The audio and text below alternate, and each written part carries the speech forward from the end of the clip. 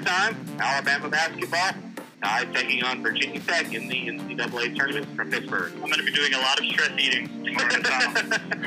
I'm just going to be enough to normal eating, but yeah. Right on top of Caleb Rowe. Now the stage is a bit shifted over to the right this year.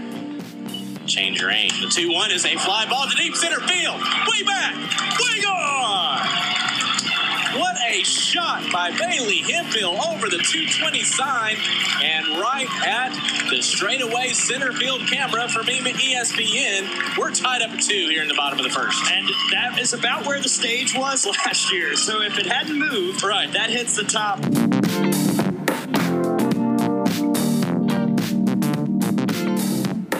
Didn't think we'd get a Scooby-Doo reference in today, but Hey, why not? That was my show. that was good. No.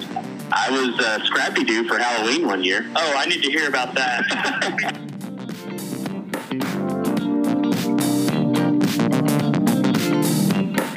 But kids today, they don't understand what Halloween costumes were back in the day. You had to go. If you didn't sweat buckets and have problems breathing, you weren't wearing a good costume.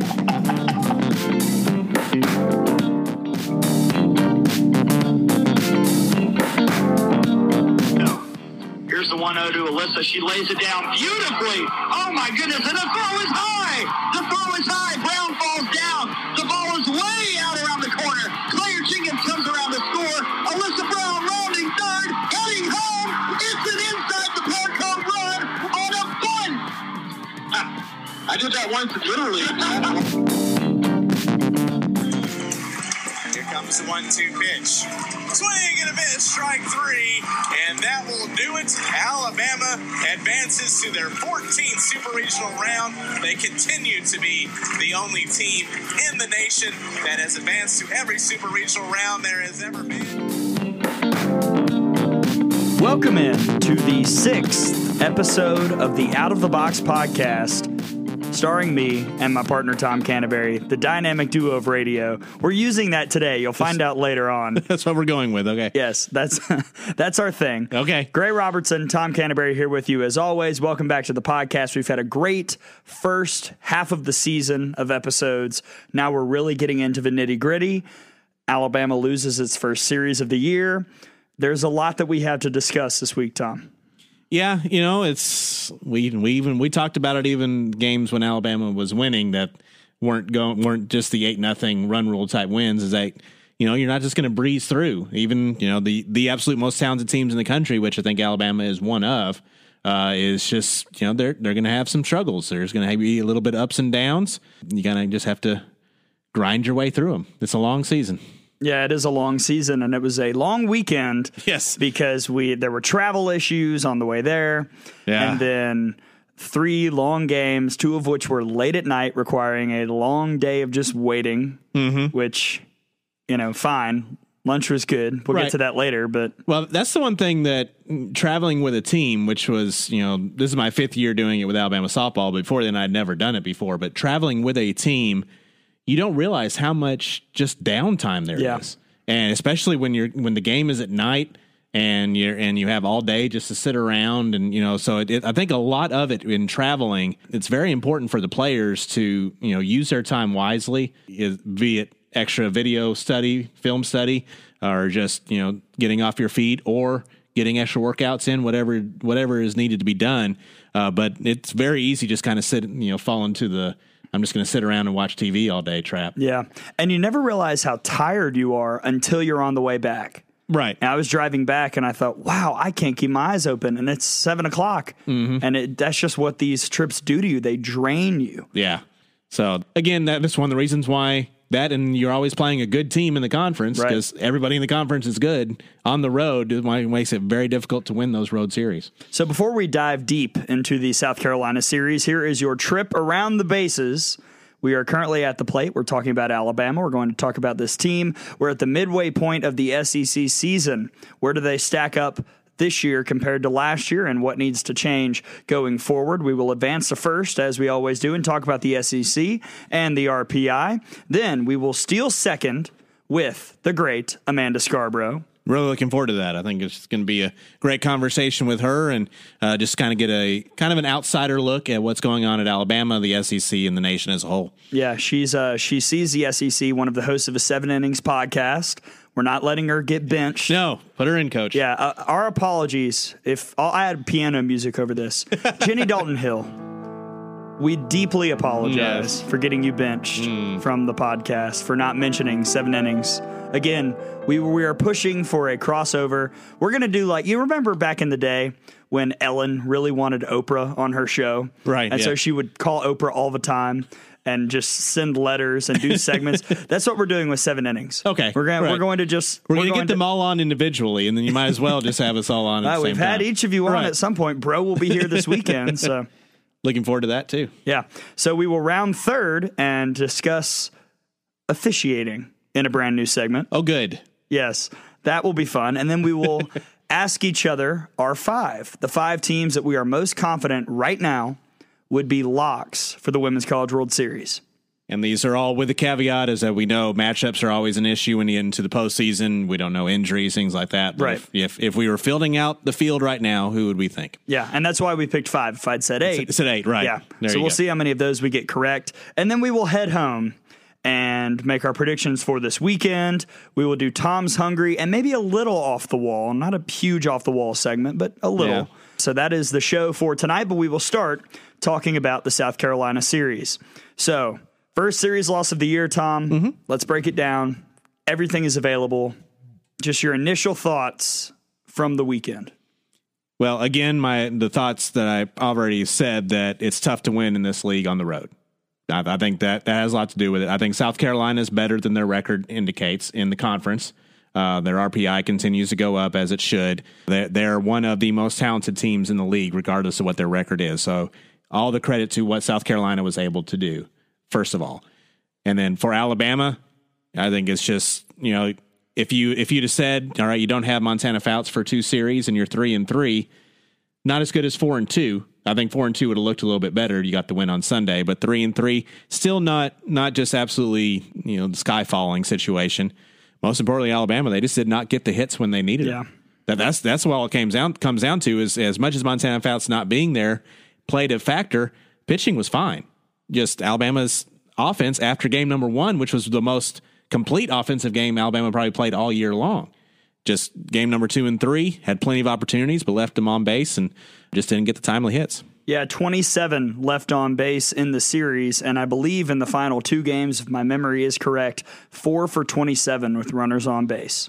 Not going to win many games with that. No. And what's interesting to me, it's not a stat that a lot of people would look at to determine a series, but this is the first time in conference play Alabama has not had a distinct advantage in walks, just one more walk than South Carolina all weekend. Yeah, so I think that had a factor into it. And you saw individual players leaving a lot of people on base themselves. And then for the first time all season, we saw Patrick Murphy have to kind of juggle with the lineup some. Right. And I think that when the lineup that he originally had before this weekend, with Tao leading off, Hemphill third, Jenkins fourth, Brown at the end of the lineup, I think when that lineup is clicking real well, that's the best lineup Alabama has. Mm-hmm. But a lot of that is contingent on Claire Jenkins being able to protect Bailey Hemphill. Yeah. And Claire, after a great Friday, really struggled Saturday and Sunday. So I think that had as much to do with it as anything. I think with the lineups going forward, Patrick Murphy needs to stick with the one that has the biggest margin of error. And to me, that would be the Tao leadoff one. As long as you've got somebody behind Bailey Hemphill that's scary, maybe not even getting hits, but just getting on base, because Claire Jenkins didn't walk this past weekend. Right. Reagan Dykes walked once, Mara Schroeder walked once. So that's 2 walks in 3 games from the 3 people behind Bailey Hemphill. Yeah. It's not going to get it done. But if you go the Alyssa Brown at the top order, that lineup only works if she gets on base. If she doesn't get on base. She's getting on base more now. No, she is. Yeah. She is, but if she has an 0 game, right, it would be a strong indication that the offense would probably struggle that day. Yeah. So I think that the largest margin of error for Alabama offensively is when you see the lineup they've gone with all year. Tao 1, Sides 2, Hemphill 3, somebody for, whether it's Reagan, whoever's the hottest, Reagan Dykes, Jenkins, Schroeder, interchange those, and then at the bottom, Morgan, Wallace, Brown. Yeah, I agree.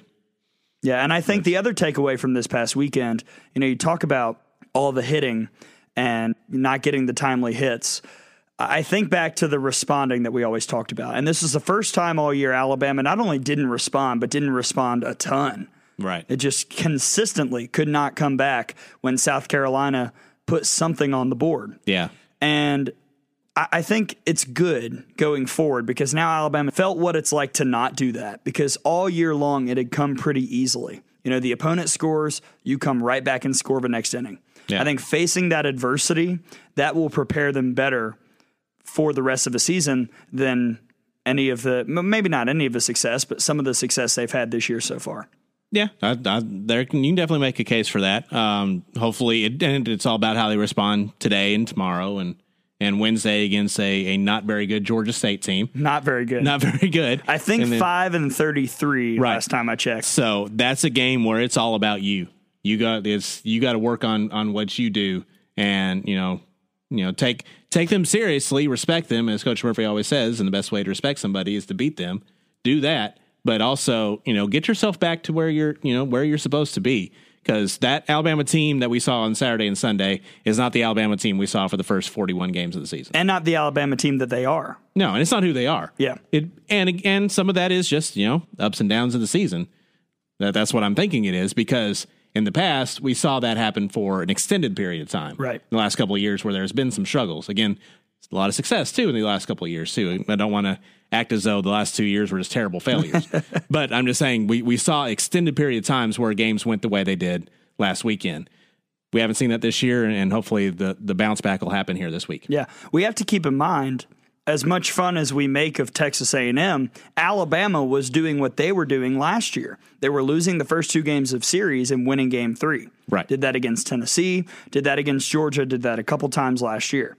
They're winning these series this year. Yeah. Got game 1 and just couldn't quite get it together, games 2 and 3. And I think a lot of factors went into that. The crowd was excellent for game 2. Mm-hmm. Best road crowd of the year so far, better than Arizona, I think. And also, just all the bounces went one way, and that just happens sometimes. Yeah. You've had a lot of bounces go your way all year.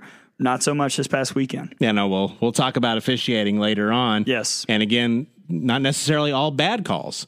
But it seemed it was one of those series where all of the 50-50, all the close calls went against you. Right. So, and it all kind of snowballed on you. And then, some of it was that Alabama just didn't respond the way they should have.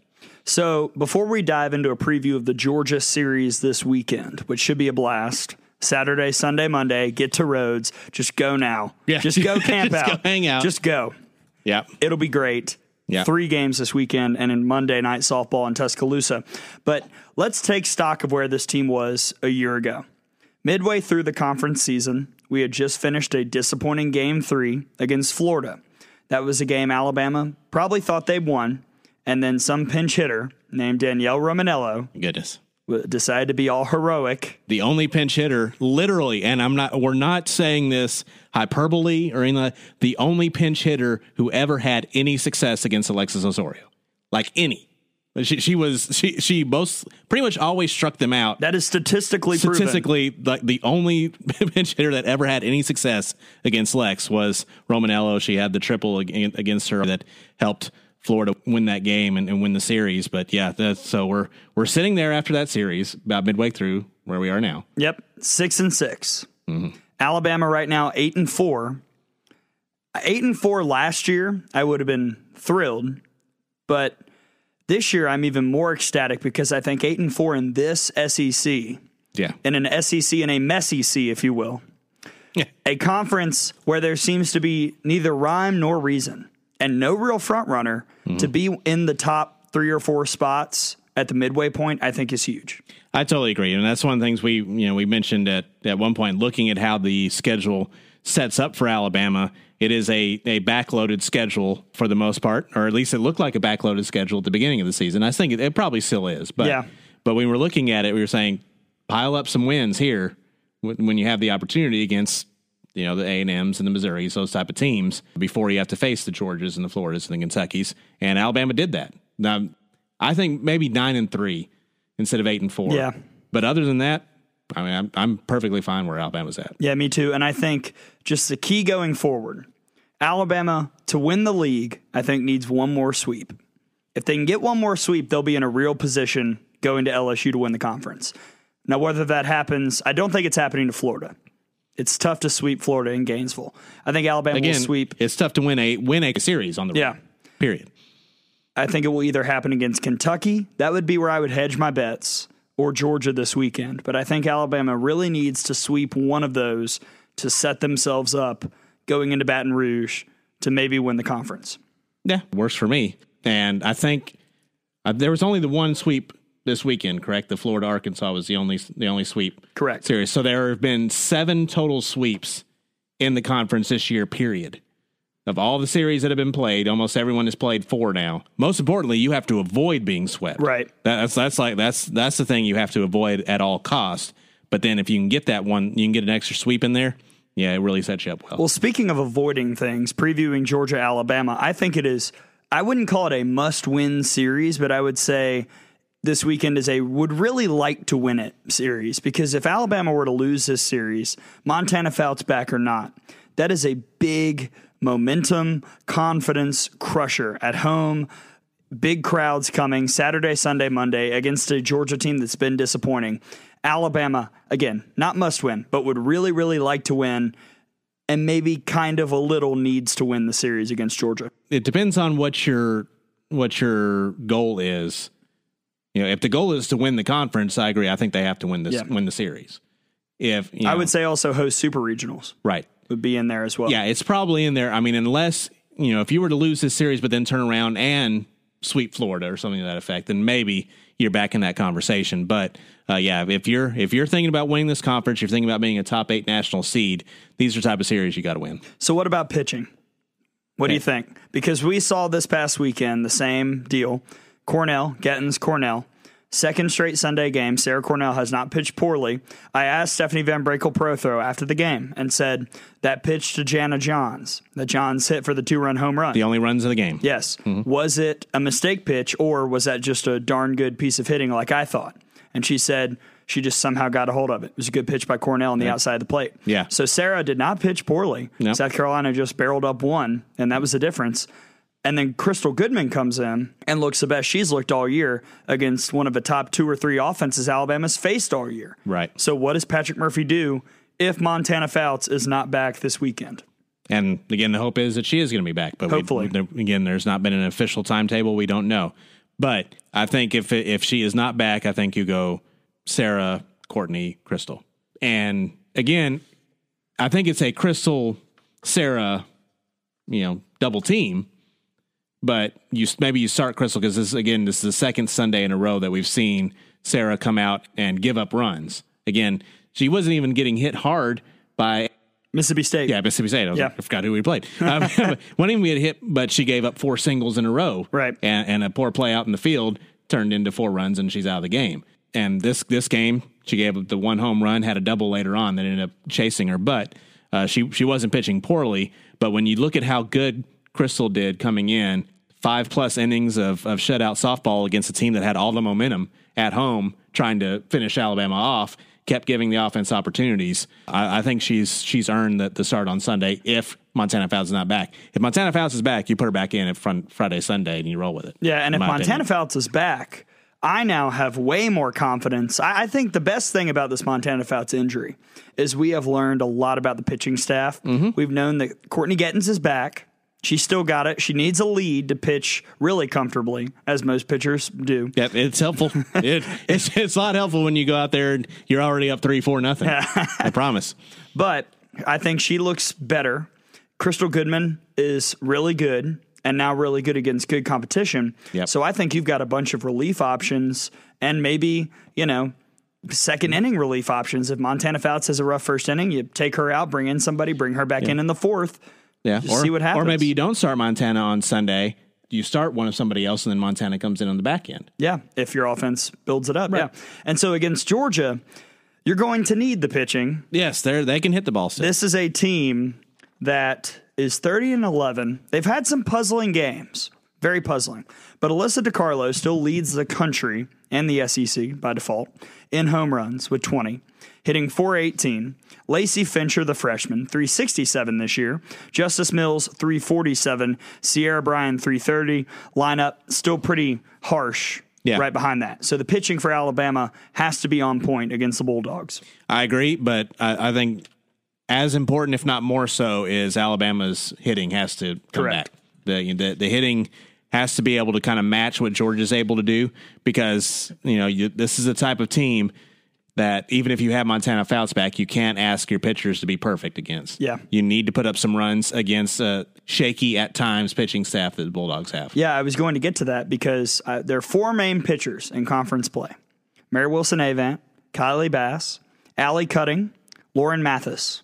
The lowest ERA of those four is in conference play, 4.44. There you go. And we've seen Avant and Bass, last year. Right. So, you have the book on them. Avant had a really good, she threw a one-hitter. Against Auburn. Against Auburn. So she has the ability. She's still a good pitcher, but, you got to come out and put some runs up. Yep. So the offense will need to back up the pitchers. Hopefully Montana Fouts will be back. We do not have anything official. Don't add us. We don't know. We don't know. People are adding us. No, all the time. We don't know. Even when I don't ask them to. When she is back, everyone will find out at the same time. We might find out like 10 minutes before y'all do. If you see us leaving the dugout doing backflips, you'll know. That means she's back. Right. I mean, she's back. We're hoping that happens this weekend, but again, no official word. So that is Alabama. We talked about the South Carolina series, broke down Georgia. Now let's break down what Georgia did last weekend, as well as what happened around the rest of the SEC. Oh, look, Tom, Florida won a series. Wow. How about that? And they even won a game 2 as well. Whoa. Miracles happen. I seem to remember. I predicted something close to this. Didn't quite happen. What I thought was going to happen. Well, we'll get to those later. Okay, all right. But in just a moment, we will advance to first because we've put it in play. We put it in play, and we stayed in the box. Yes, we did. Toes tip-tapping, although we might still get called out. Who knows? We'll get to that later, but it's time to advance to first and talk about the SEC on the other side here on episode 6 of Out of the Box.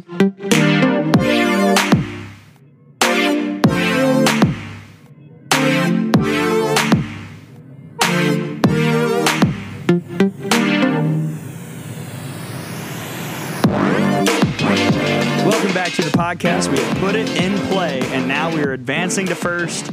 Laid down a bunt, did not step out of the box. No, good. Which is ironic because that is the name of this podcast. Gray Robertson and Tom Canterbury here with you. We are advancing to first, and it is time to talk about the SEC, where it just means more, as always.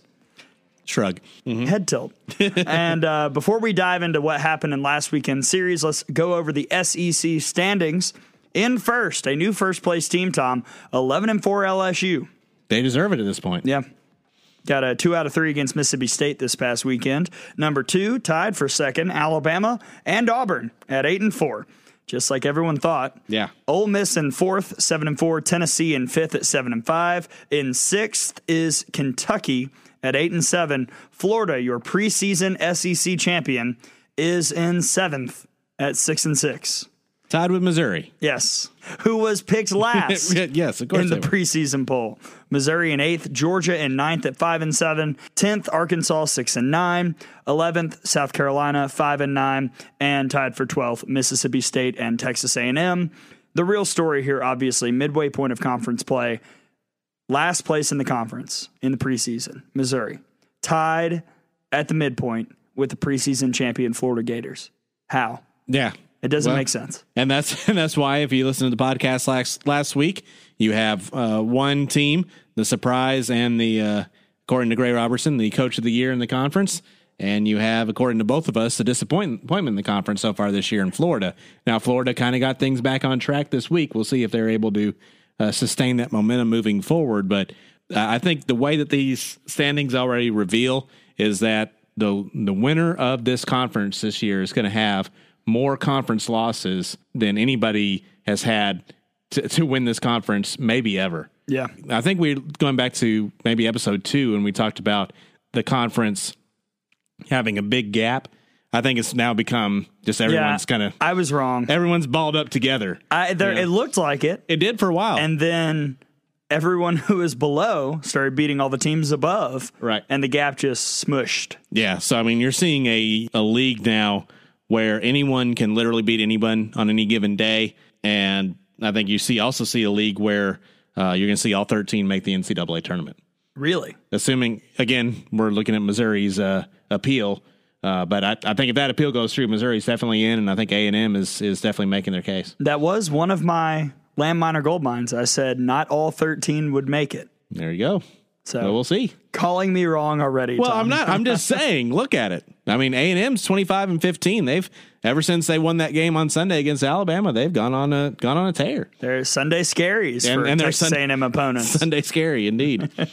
All right. Well, you mentioned Florida. We'll start talking about that sweep over Arkansas. Run rule victory in Game 2. None of the 3 games, Florida offensively, other than Game 2, really was spectacular, but they did just enough because Kelly Barnhill was able to shut down the Arkansas offense. And we're going to ask Amanda Scarborough about this later.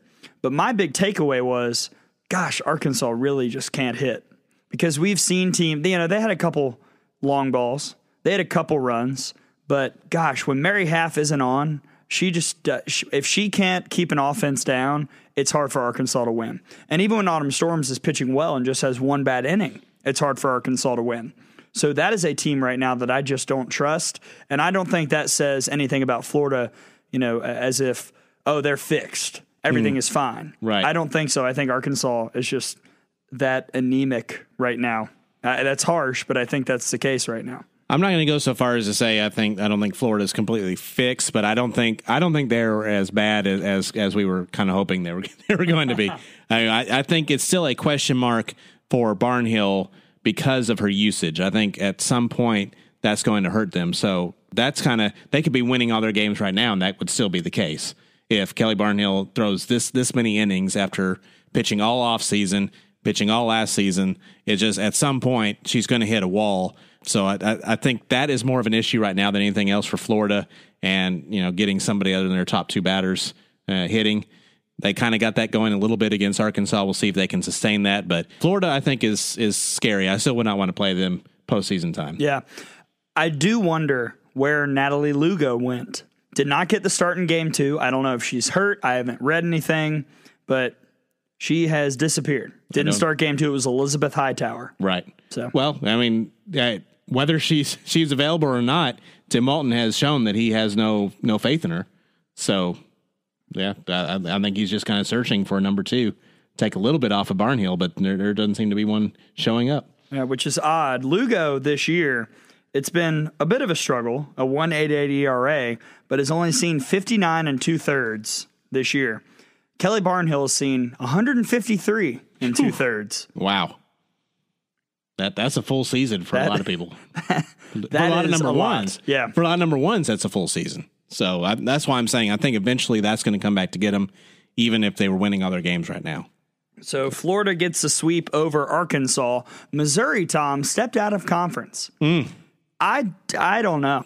I give Larissa Anderson, who followed, by the way, the Out of the Box Twitter account, as all of you should as well, at @OutOfTheBox_pod, follows the account. I give her SEC Coach of the Year midseason. They come right back and promptly lose to 5-31 Pittsburgh at home. And then the next day, and that was, by the way, right before losing to Oregon. The next day, they play Oregon again. Maddie Norman throws a no-hitter. What is this team? Well, they're a team with a good offense and a team with questionable pitching, but when that pitching is on, it's really, really good. And, but they're a team that literally can beat anybody, and they're a team that can lose to almost anybody as well. One of my main points that I made, I was half joking, but, picking Coach Murphy over Larissa Anderson for the midseason Coach of the Year in the conference was Missouri lost to Bradley. And Missouri, they had lost some of those midweek games when, Norman wasn't going to be pitching. And I think those are the type of games that you look at somebody like Alabama, they're not going to lose. So, yeah, Missouri, they're weird. They travel to Ole Miss this weekend. Should be interesting. We'll pick that later on. Yeah, they lost to Bradley and then swept Kentucky. Right. So who knows? Who knows? 100%. They close conference play. They've got 4 series left. At Ole Miss, Texas A&M at home, at Mississippi State, South Carolina. They can win all 4 of those, or they could lose all 4 of those. Who knows? And I would be equally unshocked. I would not be more surprised if I woke up and my head was sewn into the carpet. Indeed. So Missouri, weird weekend. Who's surprised? But congratulations on the no-hit of Oregon. That's a heck of a feat. I know Oregon's not as good as they normally are this year, but to get that win there, and that's going to be some positive momentum. We'll see how it works out from this weekend. Yeah, and they play Illinois tomorrow in the midweek. Which, Illinois not as bad as they normally are. Now beat Minnesota this past weekend. Yeah, so that's we'll see how they fare up against them in a improved Big Ten, and also that's a rivalry with Missouri and Illinois. So we'll see how that works out. Should be a lot of fun. A rivalry of sorts this past weekend, LSU Mississippi State, because it was easily, of 3 combined games, the most entertaining series of the weekend. You saw LSU win 2 out of 3. Games 2 and 3, 7th inning home runs were required to get the victories. It was a lot of fun to watch. Mm-hmm. Alabama probably needed Mississippi State to win one of those 2 games. Would have been helpful. But you look at it, and you can't really be surprised that LSU got a game from Mississippi State after what we saw a couple weekends ago in Tuscaloosa, because that offense, when they're on, they're really dangerous. Yeah, Mississippi State's a very pesky team. They're a team that's going to be able to, get one from you. They're a team that's very difficult to sweep. Now, they're a team that's not going to maybe win a lot of the series, but they're going to be very difficult to sweep, and they have that offense. Mia Davidson, Falalua, they're going to hurt some people. They will mash the ball, and if they're having one of those type of games and the pitching can give them anything, which is what I thought was happening in game number 3. Mia Davidson had the late home run, gave them the lead, and then LSU was able to get it back from them. Right. Yeah, LSU pitching was a little concerning this past weekend. You got Wickersham. It needs to be moving forward to give other people a chance, please. Thank you. Yeah, looking at the ERAs for the season right now, Wickersham 1.94, Gorsuch 2.17, Sinceri 2.22, and Kilponen, kind of a surprise because when I've watched her, she's pitched well, but 3.45.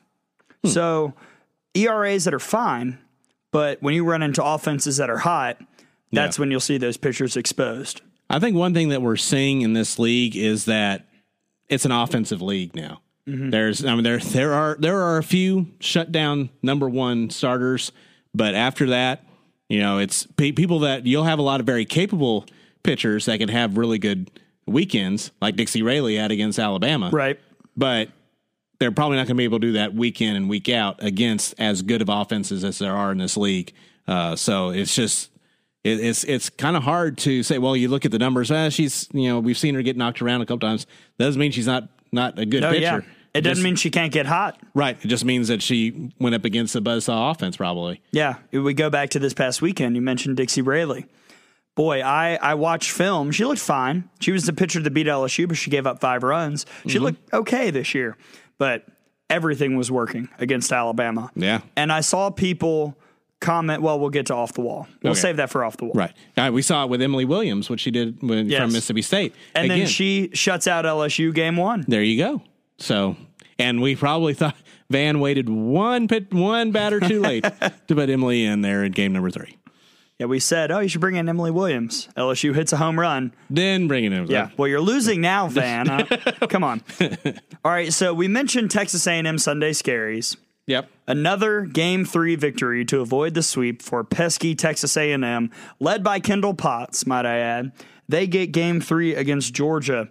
So this is a thing now, just winning Game 3s and slowly hanging around near the basement of the conference, but winning enough games to probably stay in NCAA tournament consideration. Yeah. You take a look probably historically, especially the last 2 seasons that the SEC has put all 13 teams in, there's been a team like that. Yeah. That has, they get blown out in game number 1. It's a close game number 2, and game number 3, they win.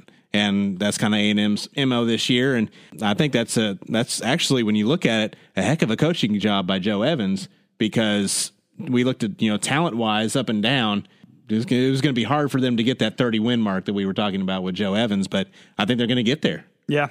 Somehow. Somehow, by hook or by crook, they're going to get there. And if they get there, I think they're in the NCAA tournament. Yeah, 25 wins right now for the Aggies. And finally, what was supposed to be Saturday, Sunday, Monday turned into, what was it, Saturday, Sunday, Sunday? Yes. Yeah, Tennessee and Auburn. You picked a Tennessee sweep. I did. I had Auburn winning one game. Auburn goes up and wins the first two. What the heck does this mean, Tom? I don't know anymore. Maybe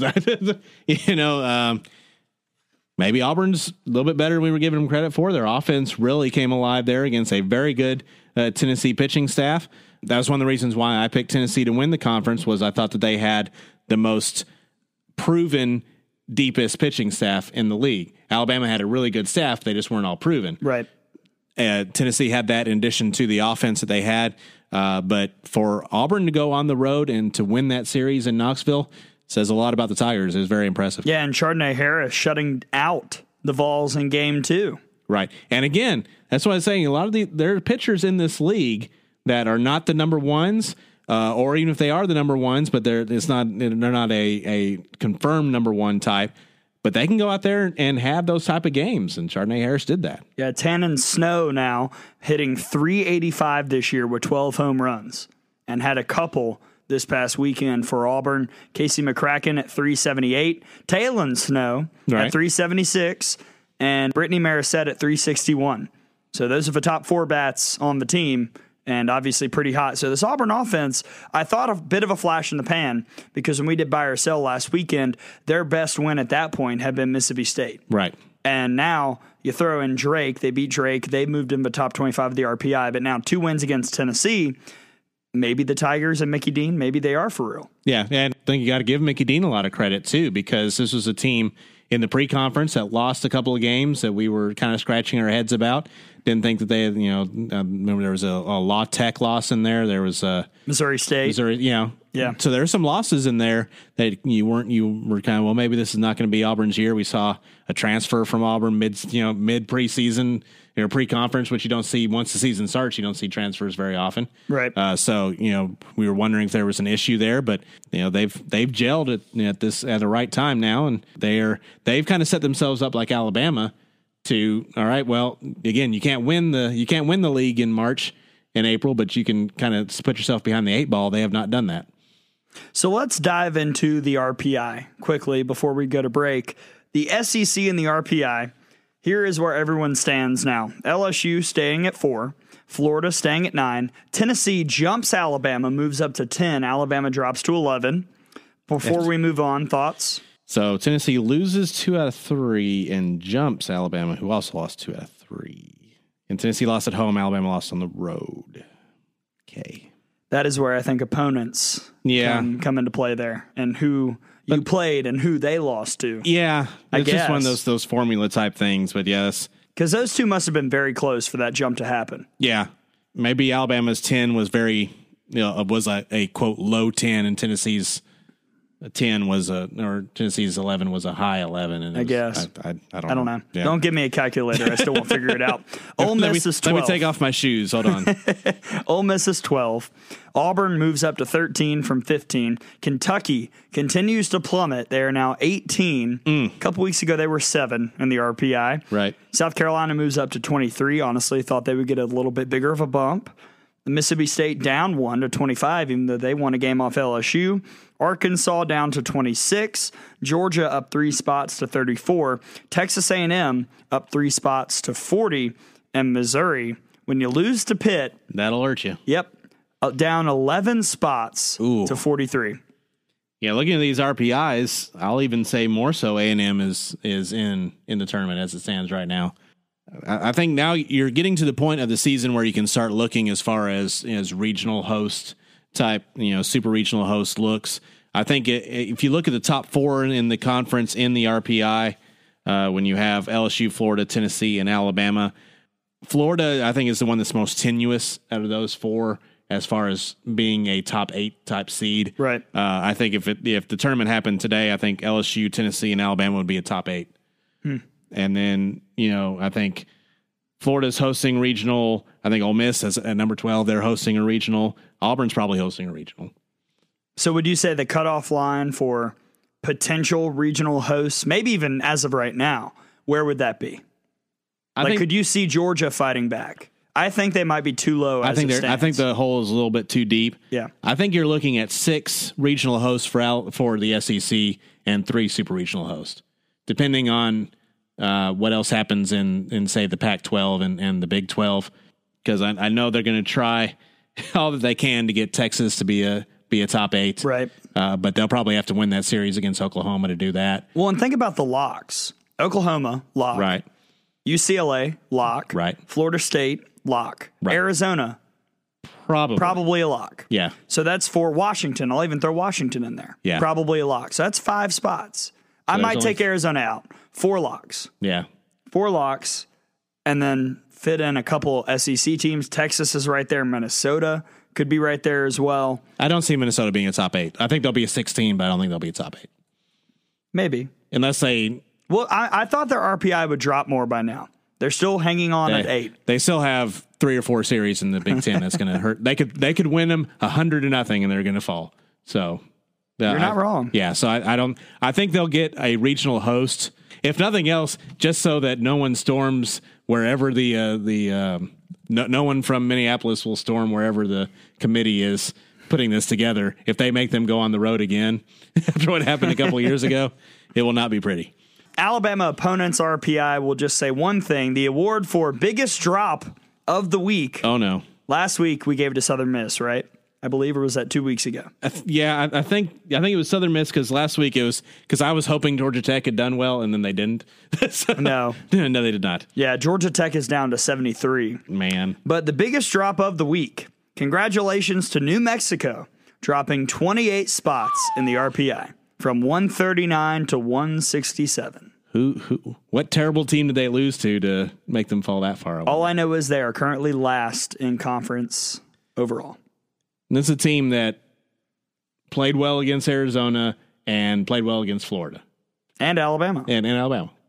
Good job, Lobos. Don't get it. No help. No help there. You pitch your one good game all year and you don't even win. Yeah, and then that's the way it usually goes. Yeah. All right, so I'm glad to see USF moving up, continuing to move up. I think that's going to be a better and better win as we look back.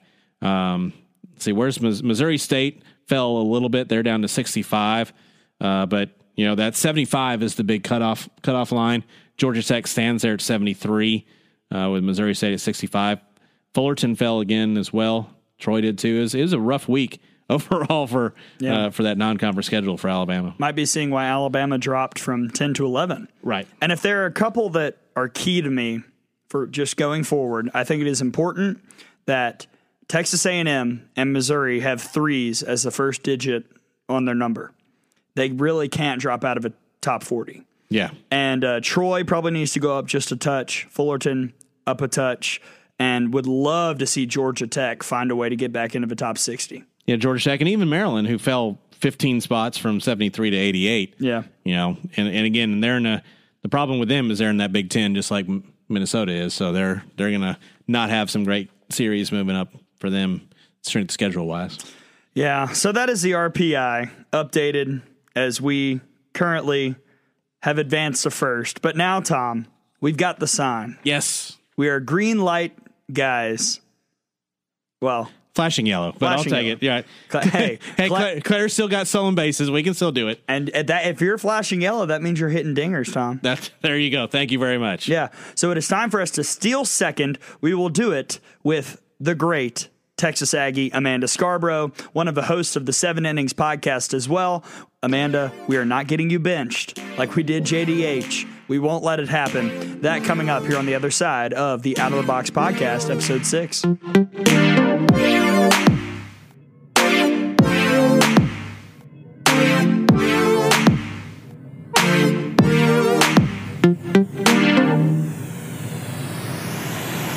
Welcome back to the Out of the Box podcast. I'm Gray Robertson. Tom Canterbury here with me as always. The dynamic radio Alabama duo, as always. Yeah, thank you. Yes. That's what we call ourselves. And it's time. Just now. This is the first time we've ever done that, actually. And it is time for us to steal second here on the podcast with one of the legends of the game, ESPN softball analyst, two-time All-American at Texas A&M. And I will add this because I do not want to get her benched. One of the hosts of a 7 Innings podcast, Amanda Scarborough. Amanda, how are you? Good. I'm so glad that you went ahead and got it out of the way because I did not want to get benched this weekend. And once again, we apologize to Jenny Dalton Hill. We did not mean to get her in trouble. But can we be I know it doesn't have good alliteration, but the dynamic trio today? I mean, absolutely. Trio, I want to be something with a trio with you guys. You know? Absolutely. Good, yeah, and it was good to see you this weekend in Columbia, South Carolina. You were calling Game 2 of the Alabama-South Carolina series, a series that continued to muddle the SEC standings. Looking at it, it is just a jumbled mess. So please, Amanda Scarborough, help us make sense of the messy sea right now. That's a good name for it. I just can't get over it, really, how everyone is beating everyone, because you look at Florida, who's won the SEC for the past 4 years, and they had somewhere between 3 and maybe 5 losses for every year that they won it the past 4 years. So right now, LSU and Alabama at the top, and even Auburn down below them, they have 4 losses already, and we still have 4 SEC series left. So everybody is beating everybody. I think that a big part of that is because of pitching. It's really an offensive league. But it's just been a lot of fun to follow, and it's truly going to come down to the end. I can't wait for that Alabama and LSU series that last weekend, or the first weekend in May with the last weekend of SEC play. So we'll get to Auburn, who's up there as well. But do you think right now it's down to Alabama and LSU, or is there still a lot more fluidity to come in this conference? I think after seeing everybody play, I personally think it's going to come down to those 2 teams. But my big question mark, and I know you want to talk about this later, but with Alabama nationally and then also Alabama within the SEC is just Montana Fouts. I mean, she's just such a big part of their team. So with her being unavailable the past couple of weekends, and, I know that Coach Murphy hoped to have her back for this weekend going up against Georgia. But until she's back and can, prove that she's healthy enough to still contribute, then that really, to me, takes a toll on Alabama, especially with the harder schedule that they have coming up in SEC play that rounds out their SEC schedule. It's definitely back and loaded for them. But, in my mind, LSU has really proven themselves. I mean, their RPI is like 4, so it's not just by chance that they're at the top of the SEC. They've really proven themselves this entire year. Another team that's an interesting case study right now is the Tennessee Lady Vols, a team that even when they lost Shipman, still, when you look at them top to bottom, they're one of, if not the most talented team in the league, but they really struggled against Auburn, losing that series at home, and they've really had a up and down last couple of weeks in the conference. What do you make of the Vols? I was going back and looking at their schedule because I knew that we were going to talk about them today, and I kind of felt the same way until I really kind of narrowed it down that Tennessee versus Auburn were just 2 good teams playing against each other. And you take away Tannen Snow for Auburn, who single-handedly basically beat Tennessee in Game 1, and that's a really even series. So to me, Tennessee and Auburn were 2 teams going up against each other who were top 15 in RPI, because I go back to that because I feel like it's just a really good gauge of truly how, not so much an opinion, but truly, taking out some stats, how good and solid a team is. And Tennessee's at 10, Auburn is at 13. So it's just 2 teams going up against each other. And, one player had just a terrific weekend. But I'm not worried about Tennessee. And I think that we're not talking about Auburn enough personally. And Auburn had a really great weekend, even without Michaela Martin. But I still think that Tennessee is a very good team. That was their first SEC series loss. So I'm not too worried about them. I think that they'll figure it out. I think they're still a really good team. And kind of going back to Auburn, you mentioned, Michaela Martin being out. I still haven't heard a timetable, not sure when she'll be back, but she's missed the last couple series. Go on the road, beat a really good Tennessee team. Chardonnay Harris pitched out of her mind, was absolutely spectacular in Game 2 in the offense. Like you said, the Snow Sisters doing well. McCracken continues to have a hot bat. Is this an Auburn team that is for real, that maybe could be a regionals host? Whereas, when we were talking in the preseason, I think Tom had Auburn 10th. I had them 9th in the preseason poll. Yeah, I think that they are. I really do, because nobody's talking about them. I think that they're a team that coming into it, they didn't quite know how they were going to be honest. But they're a team that when I watch them play, they fight so hard within their at-bats. Like, I truly see a team that is completely bought into this year and almost have that underdog mentality throughout this entire year. They played Washington tough earlier on in the season, and they did have that loss to Texas Tech, but they go up against ranked opponents and they're not scared to play them.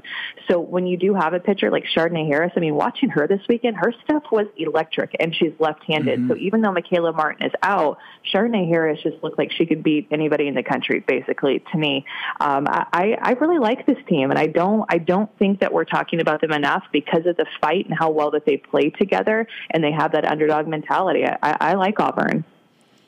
Talking to Amanda Scarborough, the ESPN softball analyst, and also part of the 7 Innings podcast here on Out of the Box. Again, just making sure everybody's covering all covered. Bases. But you were at the game, as Gray mentioned earlier, on Saturday in Columbia, Alabama against South Carolina. Unfortunately, for us at least, you saw Alabama's maybe worst game of the season overall, but you said you still think that they're a contender in the conference, and I just wanted to get your thoughts on where you think Alabama stands and stacks up nationally. I think Alabama is so good. I've just been so impressed with them for this entire year. They've just been so much fun to watch play this year with their athleticism and their speed and their power and their solid pitching staff that they can rely on. So I really, really, really like Alabama. And I can't wait to see how they finish with their really heavy and loaded schedule. Mm-hmm. My little concern for them is just the amount of ranked opponents that they've played. So to me, these last few weekends in SEC play, whenever they go up against Georgia, Florida, Kentucky, LSU, are just really important. And I just am at the edge of my seat, and I'm sure every Alabama softball fan is, to see when is Montana Fouts going to be able to get back out there and do it in a way where she's not rushed, but she's feeling healthy and it's a good timing for her, and she'll truly be able to be her best self out there in the circle to contribute to a team that, I was talking about it in March would be a Women's College World Series team that should be able to get there. Is there a player for Alabama offensively that you feel needs to have a really big last couple weeks for Alabama to accomplish all the goals that I think a lot of people think they can this season? It seems like when Claire Jenkins does well, the Alabama team does well. And it's easy to say, it's going to be Bailey Hemphill because she's the star player. She's going to get all the attention. But to me, I feel like Alabama is playing the best whenever Claire Jenkins is swinging the bat really well and having good at-bats and finding ways to come up with runners in scoring position and driving them in, because there's just something about her. I don't know what it is, but when she has those big at-bats, it gets the rest of the team super excited for her. And then too, I just think Maddie Morgan, I love the way that, she holds down the bottom of the lineup with a really good presence at the plate, and she hits left-handed, and she has that power. She kind of has that bulldog, fiery mentality. I like what she brings at the bottom of the lineup too. Oh, Amanda, just so you know, I know you've made Gray very happy. He is the president of the Claire Jenkins fan club and has been for all 3 years she's been here. So, that is correct. Yeah, so you've made him ecstatic for that answer. We have known that she could do this her whole career. And as the president of the club, excited to finally see the results coming in this season. Wow, what a crazy turnaround for her, right? She got 150 in her first 2 seasons, and you see what she's doing this season and leading the team with the amount of home runs in SEC play, I believe still. I still think that's right. It's between her and Hemphill, but I think she's one up on even Hemphill with her contributions in SEC play. Yeah. Yeah, kind of wild to think of a player with 3 home runs combined in her freshman and sophomore years and 12 this season, as we're talking to Amanda Scarborough here on the Out of the Box podcast. Amanda, one of the sweeps around the country, sweeps are very hard to come by in the SEC, but a big one this past weekend was in Gainesville with Florida sweeping Arkansas. Arkansas coming in struggling a bit, mainly in the circle. Mary Half kind of going through a sophomore slump. Florida had looked rough through their first couple SEC series, obviously losing their first 3, but coming in sweeping Arkansas. Does that result say more about the Gators or the Razorbacks to you? I thought it said more about Arkansas. And don't get me wrong, I think it's also a really good thing for Florida with where they were at, having lost their first 3 SEC series. I mean, they needed that, and their bats woke up a little bit. Kelly Barnhill looked good. But coming into this season, I had really high hopes for Arkansas to build off of the season that they had last year. And I don't think that this season yet is just a complete bust, because while Mary Haff isn't pitching as well as she did last year, opponents are hitting about 50 points higher off of her. Autumn Storms is actually having a better year than she had last year, so she's been able to help her out a little bit. My biggest concern with Arkansas is their defense. They've made 61 errors, about a 940 fielding percentage, and it just is a killer. When you do that defensively, it kills your pitchers. It kills your momentum offensively. It kills the feel of the game, like, hey, we can be in here and beat a team like Florida. And I think, too, a team like Arkansas still has to learn how to win against a big-name team like Florida, a big-name team like Alabama, because you kind of do still play the Jersey game, because Arkansas is still on the up and up. And a team like Florida and Alabama, like, they've been at the top, and they kind of have that intimidation factor. But still yet, I was surprised that Arkansas did not come away with at least one game in that series. And just goes to show that Barnhill threw really well and shut down their bats, because Arkansas can still swing it pretty well, but their defense just kind of kills all their momentum. Yeah, I think, unfortunately, we're seeing something that we've talked a lot about on the podcast, and that's Arkansas dealing with expectations for the first time. You know, Mary Haff having a phenomenal freshman season. I gave them all of the love in the preseason. I had them number 2 in my SEC poll, and it feels like all of that pressure has just made it a little tougher for them to score, defend, and pitch consistently, which is really weird to see for that team this year. I know. I am with you. I just did not expect it, because Mary Haff, when she's pitching well, I mean, she's just fantastic with her rise ball and great spin, and she mixes in a changeup. I mean, that's just a recipe to go up and win against very good teams. And, you know, the scouting reports out on her. They know her a little bit better. But I love the mix of her and Autumn Storms, who works more down, also spins a changeup. So they complement each other really well. I truly think when you look at their stats and watch them play, their defense is just tough. I mean, 61 errors that's just a lot. That's really, really hard to work through when you're giving up that many runs and you don't have an LSU explosive type offense to put up 10, 11 a game. Talking with Amanda Scarborough, and we're going to take a look at a couple of things nationally, branching out from the SEC. And one of the teams that we saw in week number 2 of the season out in Tucson was the Arizona Wildcats, a team Alabama beat. But now Arizona is really putting it together, hitting the ball as well as anybody in the country. Gray and I think that UCLA is the most complete team in the country. JDH yesterday or last week said that she thought Oklahoma, but it's 1A and 1B there. But do you think Arizona is a legitimate challenger to UCLA out west? Oh, I think Arizona is really good this season. I do. But I think that UCLA is just on a different level. And I think that they have been since February. They have depth. They have athleticism. They have depth in their pitching staff and coming off the bench. They run base as well. I just think that they have it all. And the thing about that Arizona-UCLA series at the end of the year is that it's going to be in L.A., so I'm just extremely interested to see how Arizona is going to handle that. I think it will be a great series. I mean, think about the last 2 conference series in the sense that Alabama and LSU play each other, although that will be the weekend before, and then Arizona and UCLA play each other. That's going to be a lot of fun. But you guys, Taylor McQuillan, left-handed pitcher for Arizona, senior, never has been named an All-American, but has All-American type stuff.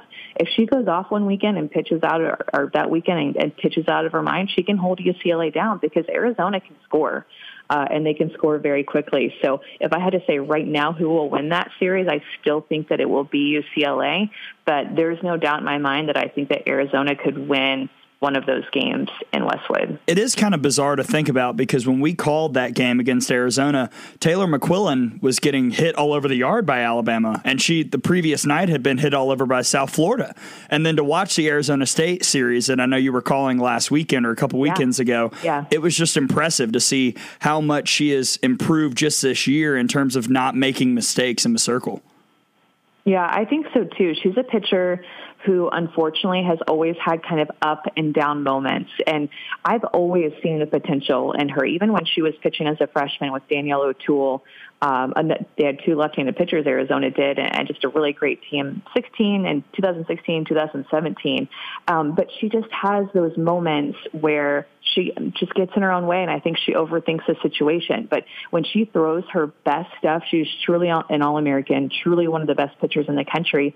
It just depends on which one that you're going to get. But you hope that her growth this year, she's been able to learn from that and carry on the type of pitcher that she was against ASU into the rest of the season. But I'm super interested to see how that series plays out, particularly how she throws against UCLA and which Taylor we get.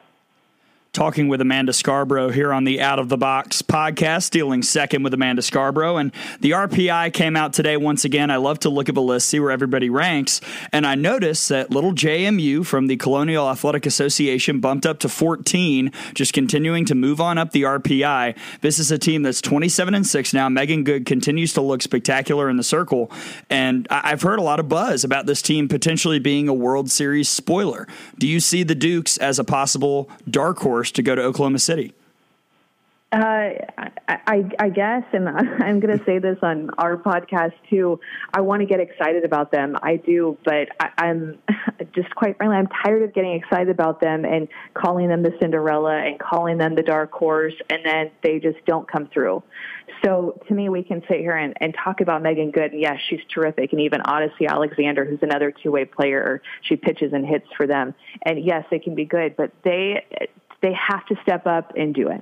Like if it was going to be this year, you have to believe that this would be their year to do it. They're hitting the ball a little bit better. Their offense is stronger. But to me, I am out on the fence because they haven't shown me otherwise. And maybe this year is going to be the year, right? But I don't know. I want to buy into it, but I feel like we do every year and we get our hopes up and then we only get our hopes let down. So though they do have a little bit more pop on their offense, yeah, maybe it's their year. But I think it all comes down to matchups whenever we get the NCAA bracket and postseason and see who they're going to be matched up with in super regionals. So if not JMU, is there a non-Power 5 team that maybe jumps out like a Tulsa or a Louisiana or maybe even a Drake who's bumping up the RPI lately? I like that Drake pitcher. I would say that JMU, to me, still has the best shot. I really would. And Louisiana is good, although their best pitcher, Summer Ellison, I know has thrown a lot of innings, so I worry about how she is come postseason time. They're going to be able to swing the bat. But I would say that JMU, when you put it that way, has the best potential out of any of those teams to get to the World Series and kind of be that underdog. And you mentioned that, you know, it all comes down to matchups when you get into postseason, that type of thing. But if you had to take a look at how college softball is looking right now and say 4 or 5 different teams that you think are pretty much, you know, barring some sort of something crazy happening, almost a lock for Oklahoma City, who would you put in there? Okay, so I would put in UCLA, Oklahoma, Florida State. And then I would also put in LSU, and I'm trying to think of my 5th team here. Oh, Arizona. I've been on the Arizona train. I think Arizona is really good. They haven't been to the World Series in a while. I think they're going back this year. Those would be my 5 teams. And the only reason I left out of Alabama, because if you would have asked me 3 weeks ago, they would definitely have been in there. I only leave them out because of the question mark with Montana. I love her to death. She's awesome. And it's nothing against Sarah Cornell or Courtney Gettins because I think that they've done a good job. But to me, Montana Fouts is just a must-have for Alabama to make it. Well, yeah, you know, any team pretty much, if you take their number 1 pitcher off, it's going to hurt them no matter who it is. Yeah, yeah, that's not just Alabama. That's going to be any team. It's tough. And I just, for her sake, being a freshman and want to be out there and contribute, knowing how good she is, I'm sure it's just so hard for her. I'm sure she really wants to be out there. So I'm pulling for him. I hope that she's able to get back out there and throw for them. So are we. We'd love to see her back. Makes it a lot more fun for us, I promise. Stealing second here with Amanda Scarborough on the Out of the Box podcast. All right, Amanda, thank you so much for joining us. I have one more question. I know you're a Texas Aggie, so I have to ask because we have this great segment called Tom's Hungry. And a couple weeks ago, we did the segment after we went to College Station. So I have to ask if you have ever been to Good Bull Barbecue. I'm going to let every Aggie down who might be listening to this. But Oh, no. I haven't. Did you guys go there? Yes, well, I did. Tom missed it. Yeah, that was one. Okay. Oh, sorry. Tom wasn't there. Okay. got I it. wasn't. So it's okay. So we'll all have to go together, the triumphant trio, as we are Yes. here today. Next time we're all in Yes, College good word. Station. You found it. Yes. Next time we're all in College Station, we're going to go because Gray has been talking nonstop about it, and a lot of the team has too. So I'm looking forward to coming back during the Oh. SEC tournament.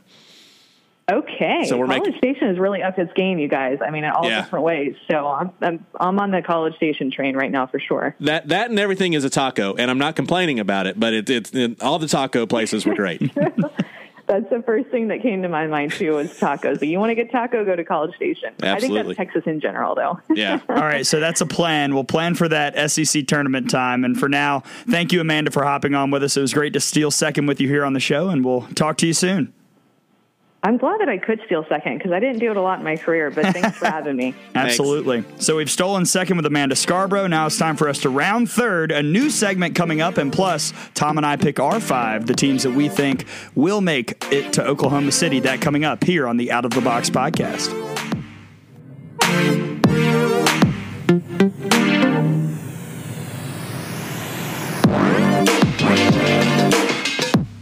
Welcome back, everybody. We have hit it in the gap, and now the outfielder, I guess, dropped it somehow. Tripped several times. Either way, we are rounding third here on the podcast, and it is time for a brand new segment, cue intro music, called On Our Soapbox. Ooh. Yes, it is time for Tom and I to stand up, And just rant. and this is us doing what we respond to in Off the Wall. Right, pretty much, yes. So, we are going to talk about officiating and rules. We saw the worst of times and the worst of times in Columbia, South Carolina, officiating wise. We saw rules be deployed for one side, not the other. Now, that does not mean the calls were incorrect. As we said during the broadcast, Alabama had some out-of-the-box calls that were correct. The interference call, I guess is what it was, on Maris Schroeder was correct. Technically, by the layer of the law. South Carolina did not have any of these called on them, even though I noticed one specific out-of-the-box that was not called. Not called. And I go back to the Mississippi State-Kentucky series from a couple weekends ago where Abby Cheek was doing the exact same thing Maris Schroeder was doing, except much more not in the correct path. And didn't she like bulldoze the first baseman? oh, it was a trucking. Yeah, okay, It is, right. you know, on the old NCAA game where you could take the trucking up to 99. Yeah. Abby Cheek is the first person ever to get it to 100. That was what she did. And I think it was Sarai New. I'd have to go back and look. Yeah. Poor Sarai. Oh. So we get to the point where all of these calls are coming in. But the problem I have with it is we're seeing it not called consistently in games, between teams, and also between series. Because I was talking with Allison Habits after the game, and she said, you know, with what happened to Maris, technically the rule is correct. But that rule was invented to stop things like what happened with Kentucky and Mississippi State, not with what happened with Schroeder, where the ball just hit her. Right. Because it was a wide throw. The throw, I went back and looked, the throw was wide. And so I think we have to find a way somehow for the umpires to make the correct calls, and we'll get to one call they missed terribly in a moment. Okay. But also call these correct calls uniformly around each crew. Because some crews are not calling it, some crews are, and that's unfair to these athletes. Yeah, that's always been one of my major issues with the officiating is just the lack of consistency from day to day and series to series on it. You know, we saw, a couple of years ago when they really started emphasizing the out of the box and actually changed what the rule was, because the rule used to be you had to have almost the entire foot out of the box for it to be called. Now, if any part of the foot is out of the box, it's out, it's an out. When that started, we saw a couple of weeks where every slapper was called for it almost every at bat. Right. And it took the weapon completely out of the game and it really hurt a lot of teams. And then as the season went along, they got laxer and laxer about it. We've seen it before. There have been years where the pitching lane or the illegal pitch, the Kelly Barnhill pitch, is really called, but it's not really called until you get to the World Series. So you're on national TV. The only, this was even, 5 to 6 years ago before series like this past weekend were on TV. Right. So the only time that you got real big national attention on college softball was in the World Series, and we're watching umpires be the main attraction of that World Series because they're calling people for illegal pitches that they haven't been called for all season long. And that wasn't fair to the pitchers. Yes, by the letter of the law, you're making the right call, but you haven't called it all year. Right. So how can you expect them in the biggest games of the year? Now we're being ticky-tack on this. It makes no sense. And I will go back to something that I said that I'm fully jumping on the bandwagon of. A lot of people smarter than I have said it for a long time. But out of the box should not be an out. It should be a strike. Yep. Because if a legal pitch is a ball, out of the box should be a strike because those essentially have the same... They're the same basic thing, just the offensive and defensive version. Right. Yeah. If you're going to have out of the box be an out, runners go back, a legal pitch should be a walk. Yeah. I think it's just too harsh because it can just completely shut down an offense. And we keep waiting for that big game. I think there was one called in the World Series last year that affected one of the championship game series. I can't remember which one it was. But illegal pitches, and especially out of the box, we keep waiting to see that really explicitly change a result, a big-time result. And when that happens, I think that's when change will actually come. But until then, a lot of people hopefully are clamoring for some kind of adjustment to the rule. Yeah, and I would also like to see, I agree with that. I think it should just be a strike. It should not be an out. And then if it happens on strike 2, then I think it should just be a foul ball. And I don't think you should be called out for something that really doesn't create that much of an advantage for the hitter. Now, the main reason you have the rule is because they got to a point there with the slappers where it looked like they were almost halfway to the pitcher before they were way out of the box. Right. Okay, I understand that's a huge advantage for the hitter. We got to stop that. But none of the outs that were called on Alabama this specific weekend were either KB Sides or Alyssa Brown gaining an advantage by having a toe outside the batter's box. Correct. So I think that's the deal. I understand the letter of the law interpretation, but what advantage is being gained by the hitter? Going back to what Allison Habit said about the Maris Schroeder play, the out-of-the-box rule was created for what you talked about, the batters that are basically on top of the plate, already out of the front of the box when they hit it. Right. Not for 2 toes over the line. Yeah. So yeah, and then the play that happened, we're talking about Maris Schroeder, was a hit back to did the catcher or the pitcher end up Dixie Rayleigh. Okay, the pitcher ended up getting it. It was a swinging bunt. She didn't hit it very well, but she hit it slowly to the pitcher, and Rayleigh hit Maris, trying to throw to first, and because Maris was technically inside of the running lane, then she was called out, and it was it scored a run for Alabama. Alabama actually had momentum for the first time in 2 days. And a runner advanced to third as well. Yeah. Yeah. And there might have been one or nobody out at that point too. So it really changed the inning for Alabama and a possibility for a comeback on Saturday. Pairing that to the out of the box calls, and I think the call you're going to talk about as well that happened on Saturday. Yeah. All right. Here we go. Buckle in. Thank the good Lord that replay is coming to the SEC tournament, but that is not enough. I hope that every single call is controversial so that we have to use replay so that we can get it right, so that we can show just how incorrect things have been this year and the last couple years in softball.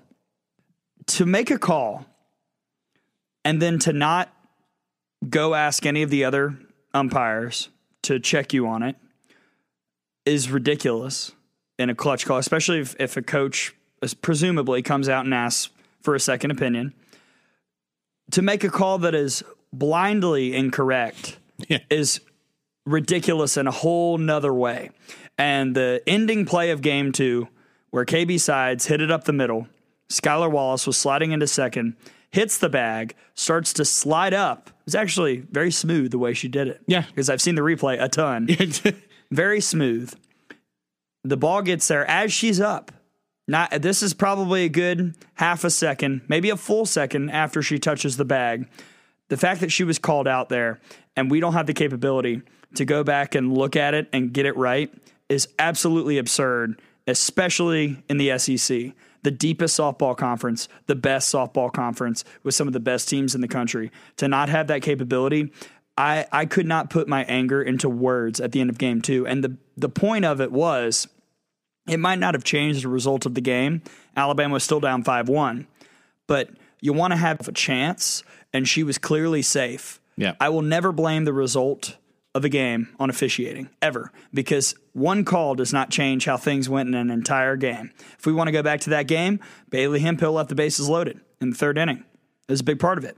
That call is not the reason Alabama lost, but it was a big part of why Alabama didn't have a chance to come back in that final inning, and that has to change in softball.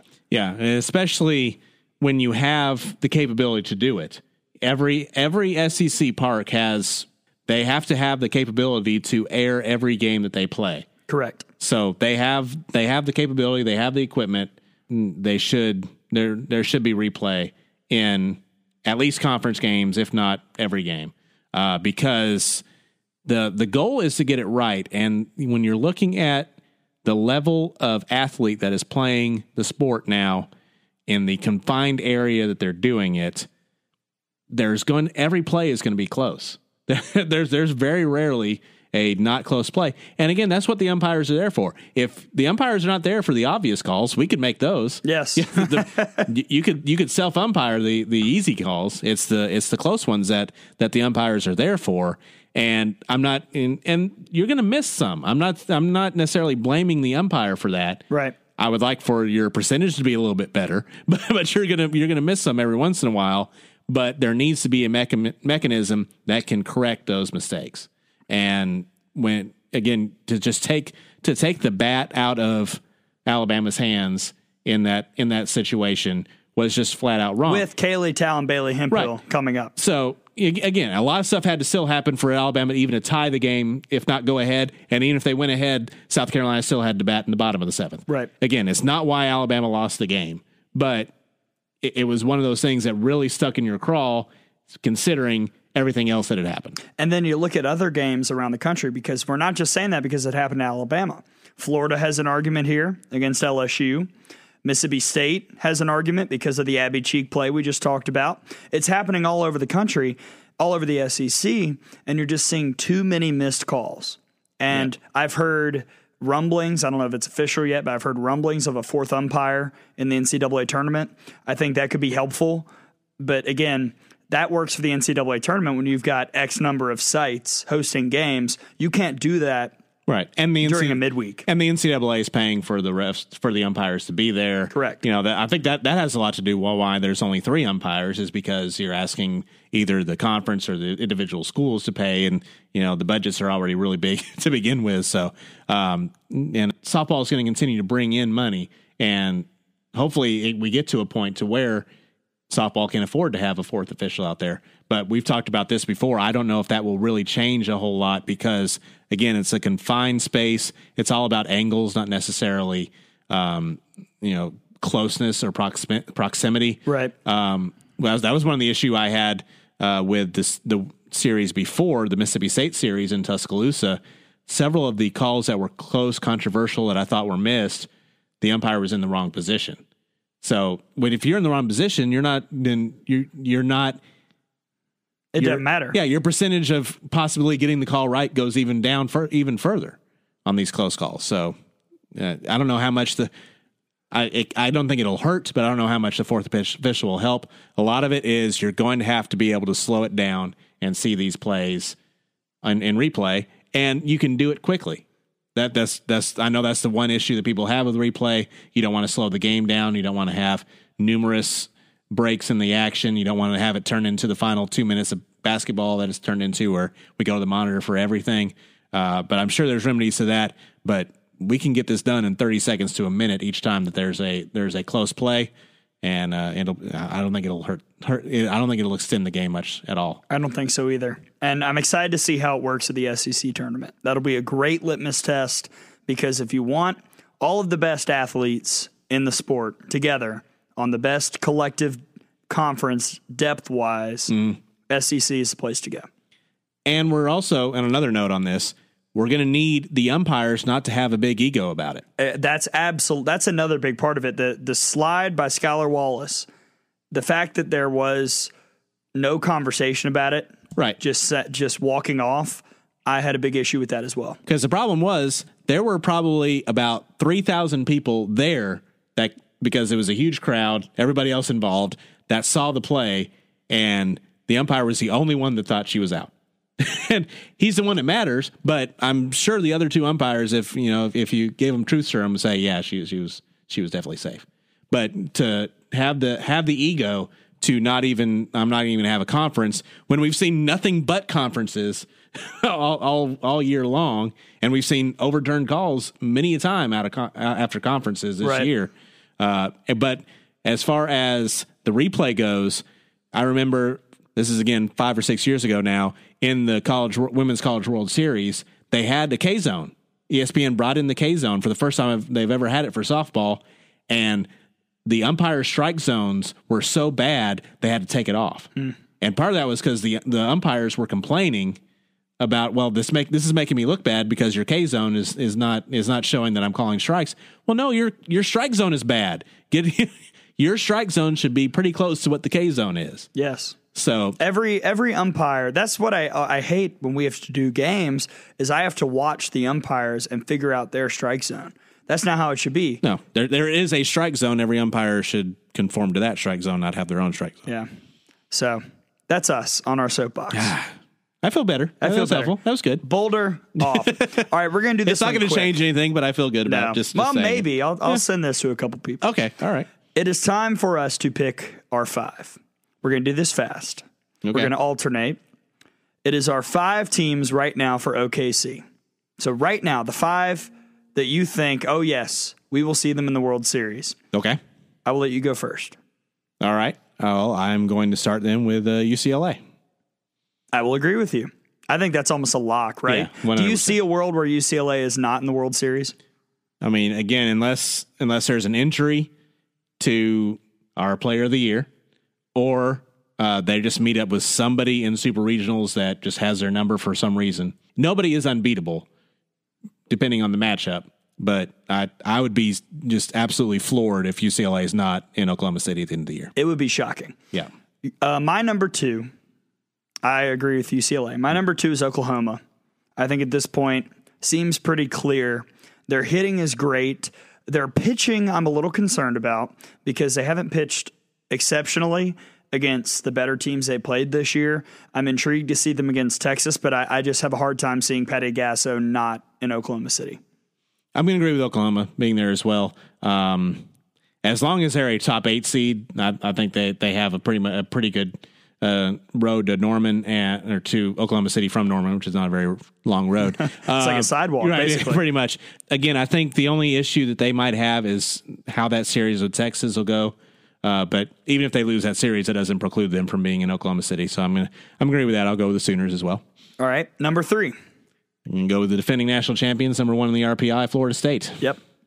I have concerns with the pitching behind Megan King, and a couple concerns with the offense because sometimes you have off days, but getting one hit by Louisville and shutout is a little concerning. Yeah. So I'm not saying Florida State's bad now, but I don't know. I still see they're certainly going to host Supers. You're not going to be 1 in the RPI at this point in the year and drop down that dramatically. So I kind of agree. I don't see a situation where Florida State is in Tallahassee for Super Regionals and doesn't advance to Oklahoma City. I think if you ask anybody that knows anything about softball, the 3 we just named are locks right now for They're pretty much the locks. Yeah. So this is where it gets interesting. It's like saying, I think UConn's going to make the Final Four in women's basketball. Even when they're 2 seed. Even when they're 2 seed, I was like, I was shocked they didn't win it all. Now it is time for it to get interesting. Mm-hmm. 4 and 5. My 4, I'm going to go with LSU. I think we're going to see LSU in the World Series. I think because of their offense. Amanda Sanchez was in a bit of a slump in Starkville. But I think she'll, heat back up eventually. That offense just has too many good bats. I think the pitching is good enough to win in regionals. And I think if they just keep going along, the SEC will have at least 2 super regionals hosts. And I have a hard time seeing LSU at this point, considering they're one of the few that only has 3 conference series left, not being one of those 2. Yeah. So I like LSU. I like LSU, but I don't know if I'm going to be able to put any of the SEC teams in as my 5, just because they're still so much up in the air. Yeah, they're if LSU goes on a losing streak here, to where if they lose, say they only have 3 series left, if they lose them all 2-1, and then maybe go 1 or 2 and out in the SEC tournament, they might fall out of the top 8. That's true. Yeah, they still play Kentucky this weekend at Arkansas, Alabama at home. They can lose all 3 of those series. Yeah, I don't think they will, but I think they can. So that's the only thing that's precluding me from putting LSU in there. So I am going to go with Arizona as my really yeah. Okay. Power. I think because if they host it at the new Rita, if they get to the Super Regionals and get to host there.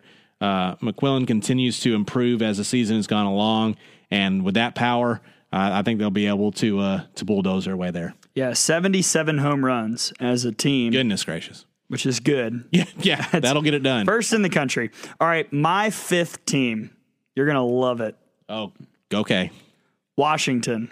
And I say Washington, that is on the condition that they host Super Regionals, because I just don't see any team UCLA did it, but UCLA is the best, in my opinion. Yep. I don't see a team going into Seattle and winning a Super Regional there in 3 games.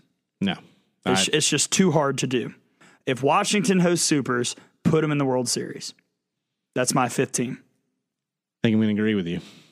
And it pains me more than I can say. But yeah, for pretty much the same reasons. I just if they can get themselves in that top 8, it's such a tough place to travel to, place to play in, and they still have some really good players.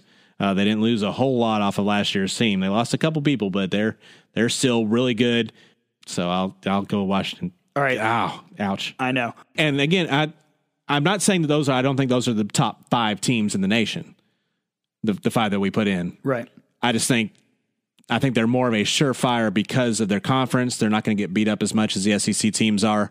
But if an SEC team is hosting a Super Regional, I would not bet against them. I would agree as well. Yep. I would agree as well. So we have rounded 3rd. We have aired our grievances about officiating. We have picked our 5.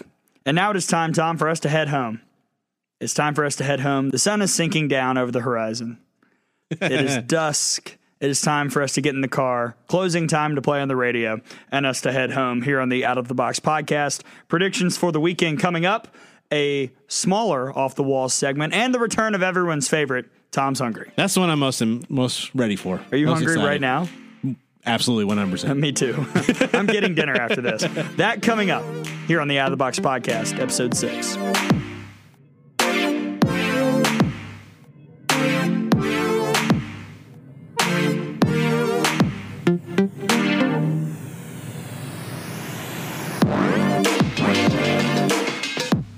Welcome back to the show, everybody. Out of the Box, episode 6. Gray Robertson, Tom Canterbury here with you.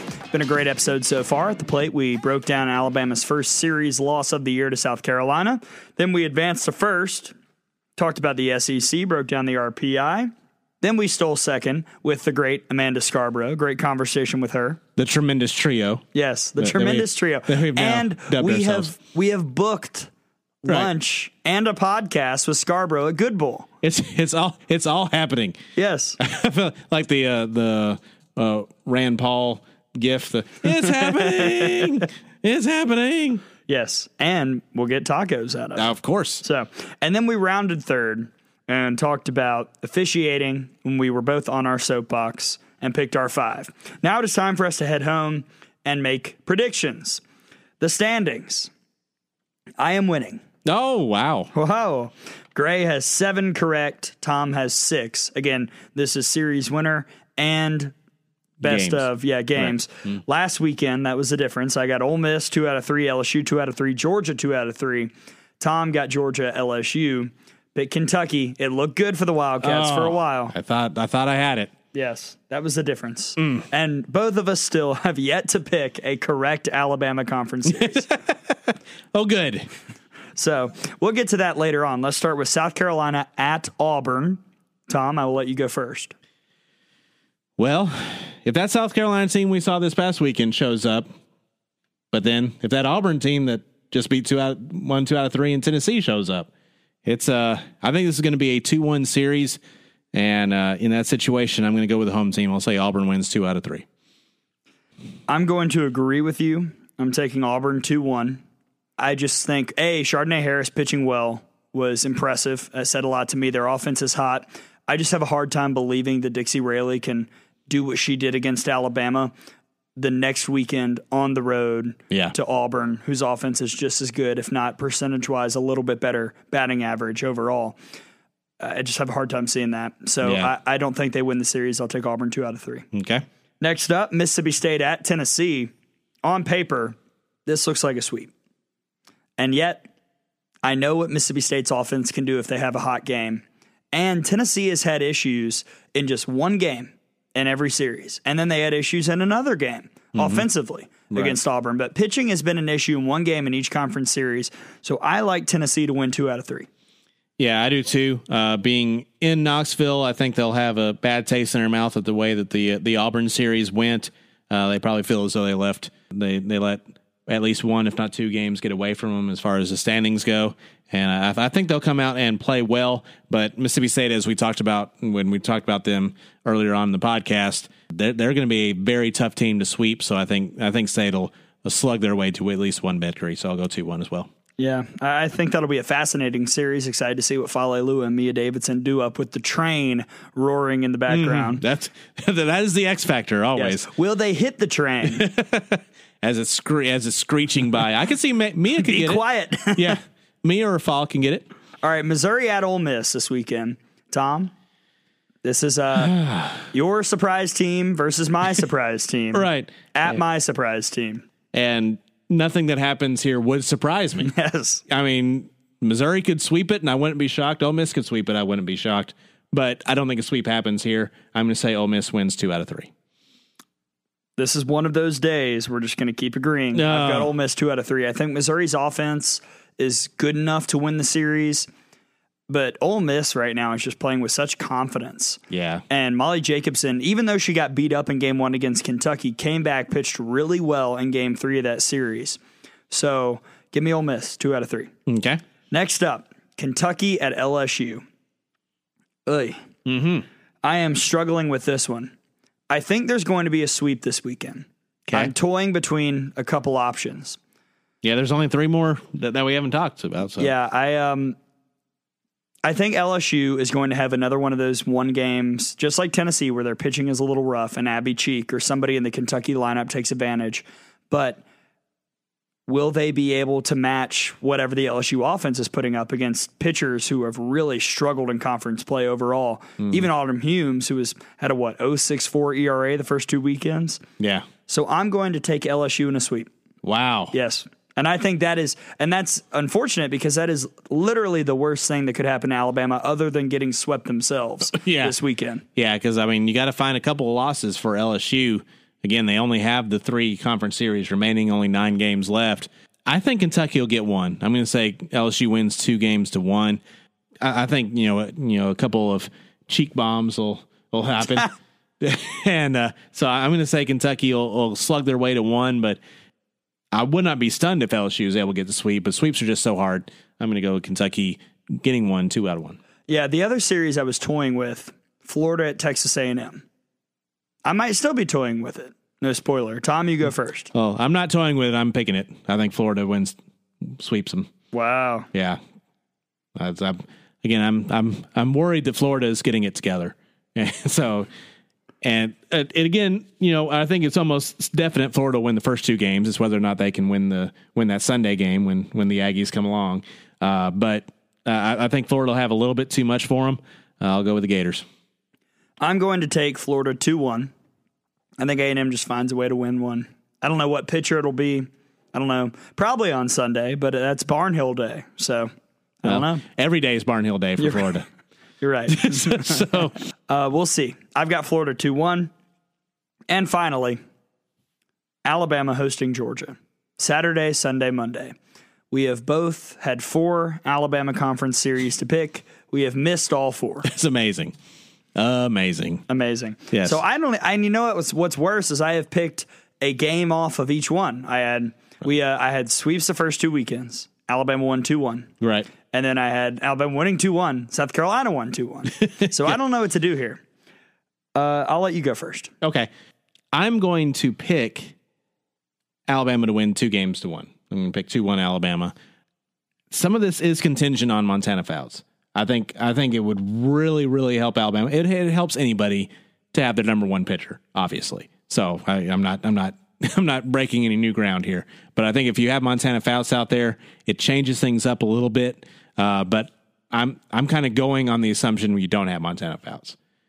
I hope we do, but I'm going to say if you don't have Montana fouls, Georgia finds a way. It might be the Monday night game where you're pitching your third. You're trying to figure out who you throw out there for that third game. But I think Sarah Cornell, she's looked great on Fridays. I think she can keep the really potent Georgia offense down. Courtney Gettins has pitched well as well. So I think Alabama will win the first 2, and maybe that Monday night game is a tough loss. But overall, I think it's going to be a good week for Alabama, as long as I think a lot of it you'll kind of see what happens on Wednesday against a bad Georgia State team. If they're able to come out, kind of get their mojo back offensively, execute when they have the chances. I mean, if Alabama comes out and just hits like 7 solo home runs, I don't think that really changes your thoughts. But if Alabama gets the bases loaded and then knocks some people in, doesn't leave a lot of runners on base, and you think, okay, we kind of got the offense rolling again. That's the most important thing. Alabama just got to get that timely hit again. Yeah, I agree with that. And I'll ask this. Montana fouls, say she comes back. Does that change your pick? Or do you just feel Georgia offensively finds a way to get a game? Yeah, that's what I'm going to say. With or without Montana fouls, it's 2-1. But I think if Fouts is there, I think a sweep is definitely very possible. I will take it a step further. I think if Montana Fouts comes back, you will see a sweep. But I'm taking Alabama 2-1 if Montana Fouts does not come back, and that is the way I am operating until I am told she is coming back. Right. So I'm taking Alabama 2-1. I think Georgia offensively will just find a game, one of the games, to win. Maybe it's a Saturday game. I think that game is contingent on who's able to wake up first, because that is an 11 a.m. game. It's an early game, yeah. Early in the morning. And I hope we see a situation like we saw in South Carolina on Saturday. It was their spring game at Williams-Brice. It was a big day on campus, and you saw a great crowd. I know you'll see a great crowd at the Rose House with A-Day and everything else going on for Alabama. So hopefully the atmosphere will help Alabama wake up first. Yes, patrons, please come by. Yes. Oh, I'll throw in one more prediction. Oh, it's Masters. Yeah. Who are you taking? Oh, wow. This is very on the spot. This was not on our rundown. Throwing it out there. Well, I mean, Tiger. Just taking Tiger? Time for Tiger. Time for it to happen. Give me Rory McIlroy. Okay. Either that or some European I've never heard of. Some guy from Denmark. Some guy with 7 J's in his name will somehow get it done. Well, I'm excited to see that. Should be a great series in Tuscaloosa. We'll watch the Masters if there's a rain delay, which, there might be. Who knows? We hope not. And when we have delays, we like to eat. Sometimes we'll run, go pick up food. We'll rob the concession stands. And when we're on the road, we like to eat as well. Yes. And that is the segue for the newest top segment of all, Tom's Hungry. Yes. So, Tom, what's got you hungry? Well, it was a good weekend in Columbia as far as the eating went. We were in a centralized location with the hotel, so we were able to walk pretty much anywhere we wanted to and get some really good food.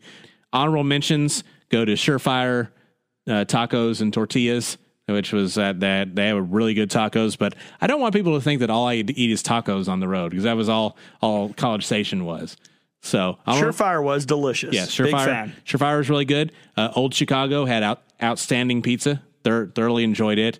But I'm going to go with my number one pick from this weekend, a place called Grill Marks That would be Grill Marks. Yes. Because if we're saying it, that means you should go if you're in Columbia. Go check out Grill Marks. It was outstanding. By the name, you can probably guess burgers are the main deal there.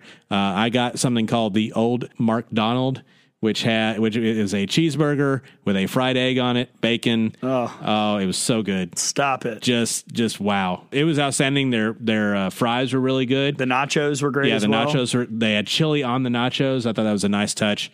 Grill Marks in Columbia. Yeah, I will also shout out Grill Marks. That is my Tom's Hungry pick as well. I didn't order for the menu. I was kind of in the mood for some pimento cheese, to be quite honest. So I got a pimento cheeseburger with some mayo on there and some lettuce, and it was really good. Yeah, again, speaking of a Masters weekend, pimento cheese. Yeah, absolutely. And we weren't far from Augusta. That's, we had to drive through Augusta to get there. What were we doing? Why are we here? Why did we not stay and go to the Masters? Have you ever been to the Masters? I went to a practice round once. Okay. I've never been. Years ago. That is a bucket list item for me. That would be awesome to get to. Die. I would love to go. And I don't even like pimento cheese, but I you're actually there for the golf, right? Yes, I'm going for the pimento cheese. Okay, so our next Tom's Hungry will be Gainesville. The Gaines, yes. And we're going to have to. It's kind of a condensed weekend because it's Easter weekend, so it's a doubleheader Friday and a single game Saturday. So we're going to have to choose wisely. Yeah, I'll have my car so I can go just pick up takeout from places and we'll have a buffet. Because it's all for research for Tom's Hungry. That's right. It's all for science. Yes, it's science. It's not because I'm fat. It's because I do it for you people, for the listeners. Yes, we're trying to help all of you. Go to Grill Marks in Columbia and Grill Marks. Retweet it when I eventually tag you. Tag you in this coming up. All right, so we're going to do a slightly condensed off the wall. Okay. We're not going to go off on what are you people thinkings. Well, we're going. Yeah, okay. We could, but we've already talked too much about food and predictions. So, Tom, what was the most off the wall thing you saw this week?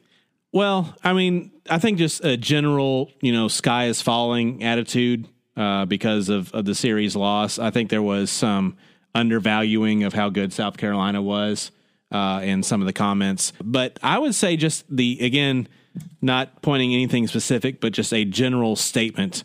And I say this also saying that 99% of all of the Alabama fan base is awesome. Agreed. That this is the best softball fans in all of college softball. The reason why we've had super regional style crowds in March in Tuscaloosa. You got Alabama fan base is awesome. You want to know what you're saying? Come this weekend. See that crowd. Right. Best fans in America. It's just unfortunate that there's a very small segment of it that becomes very vocal online, and they're the ones that we're talking about. Who gave them the internet? Right? Yes. Why do you have a phone with data? But I would just challenge, if you are posting something on Facebook, Twitter, Instagram, things like that, I would just challenge you to realize the players can see that. If you're saying something, especially if you're saying something about a player, which you should never do. Yeah. If you want to take a shot at a coach, I don't agree with it. Yeah. But they're getting paid for the job. Right. So, sure. Never go after a player, ever. Right. By name. Right. And especially if it's not something playing related. Right. So that's the main thing I will say on that. Just think about it before you press send. Which I know you probably won't, but think about it. At least give it a second. Right. Consider things. All right. My off the wall. A lot of people were calling Dixie Rayleigh and what Alabama's faced in conference play average pitching. Dixie Rayleigh, probably in the grand scheme, if you look at the overall resume, probably top 15 pitcher in the conference. Probably not a top 5. Probably wouldn't take her in the top 10. Maybe.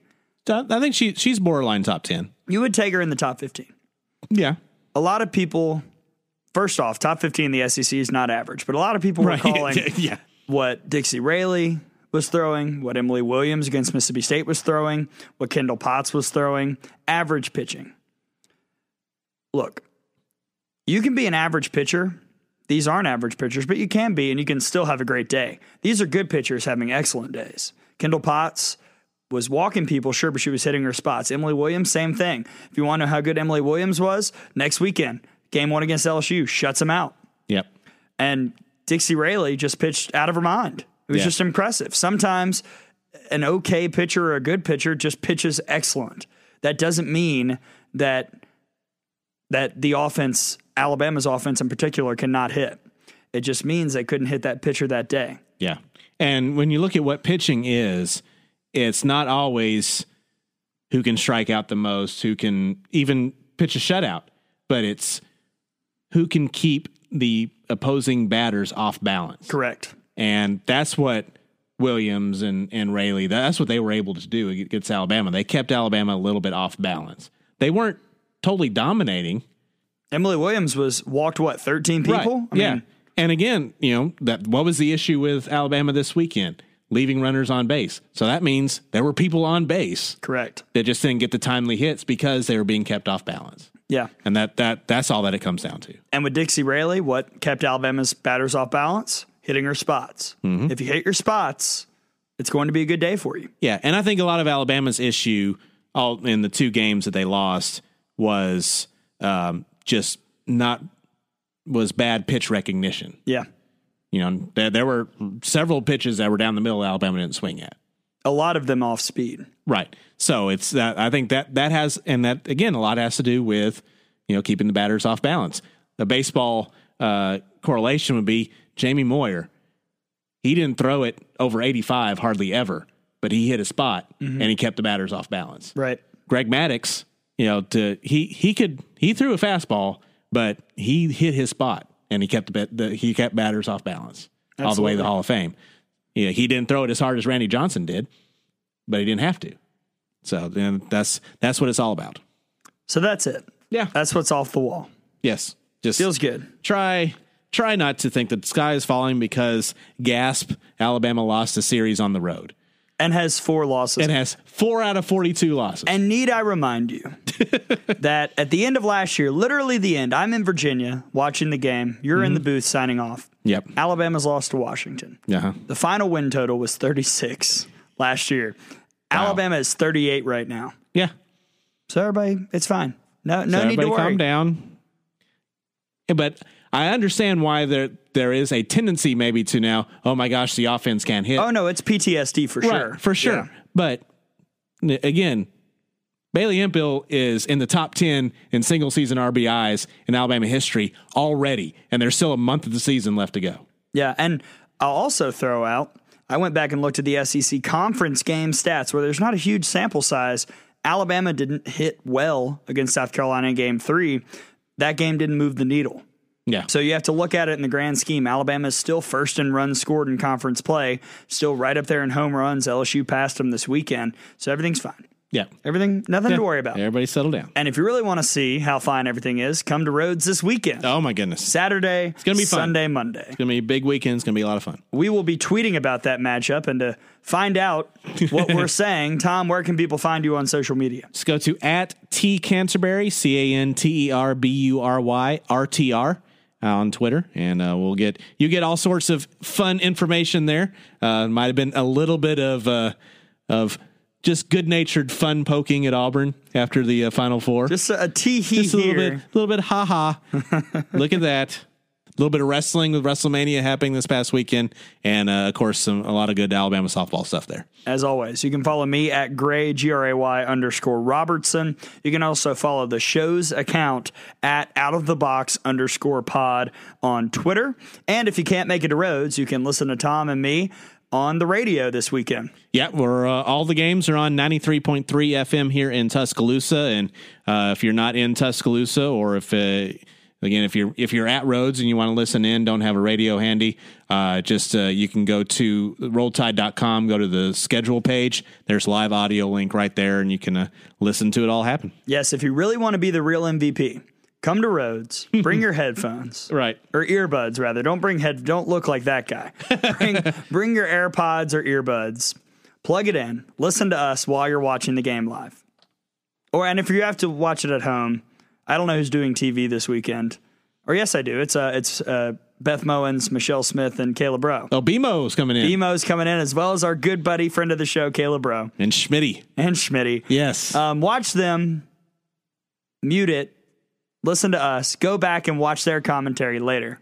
And all those members from the 7 Innings podcast, which again, Amanda Scarborough, who was our special guest here on the podcast today, is a part of. And again, don't bench anybody else. Yes. Sorry. Yeah, producers of the 7 and whoever it is, Jersey Meg, Jimmy Softball, don't bench your players. We apologize. We will shout everyone out, and we're going to continue to Oprah you. Let's get the crossover at Good Bull. Let's make it happen. Looking forward to it. SEC, it's already scheduled. I mean, we're all there.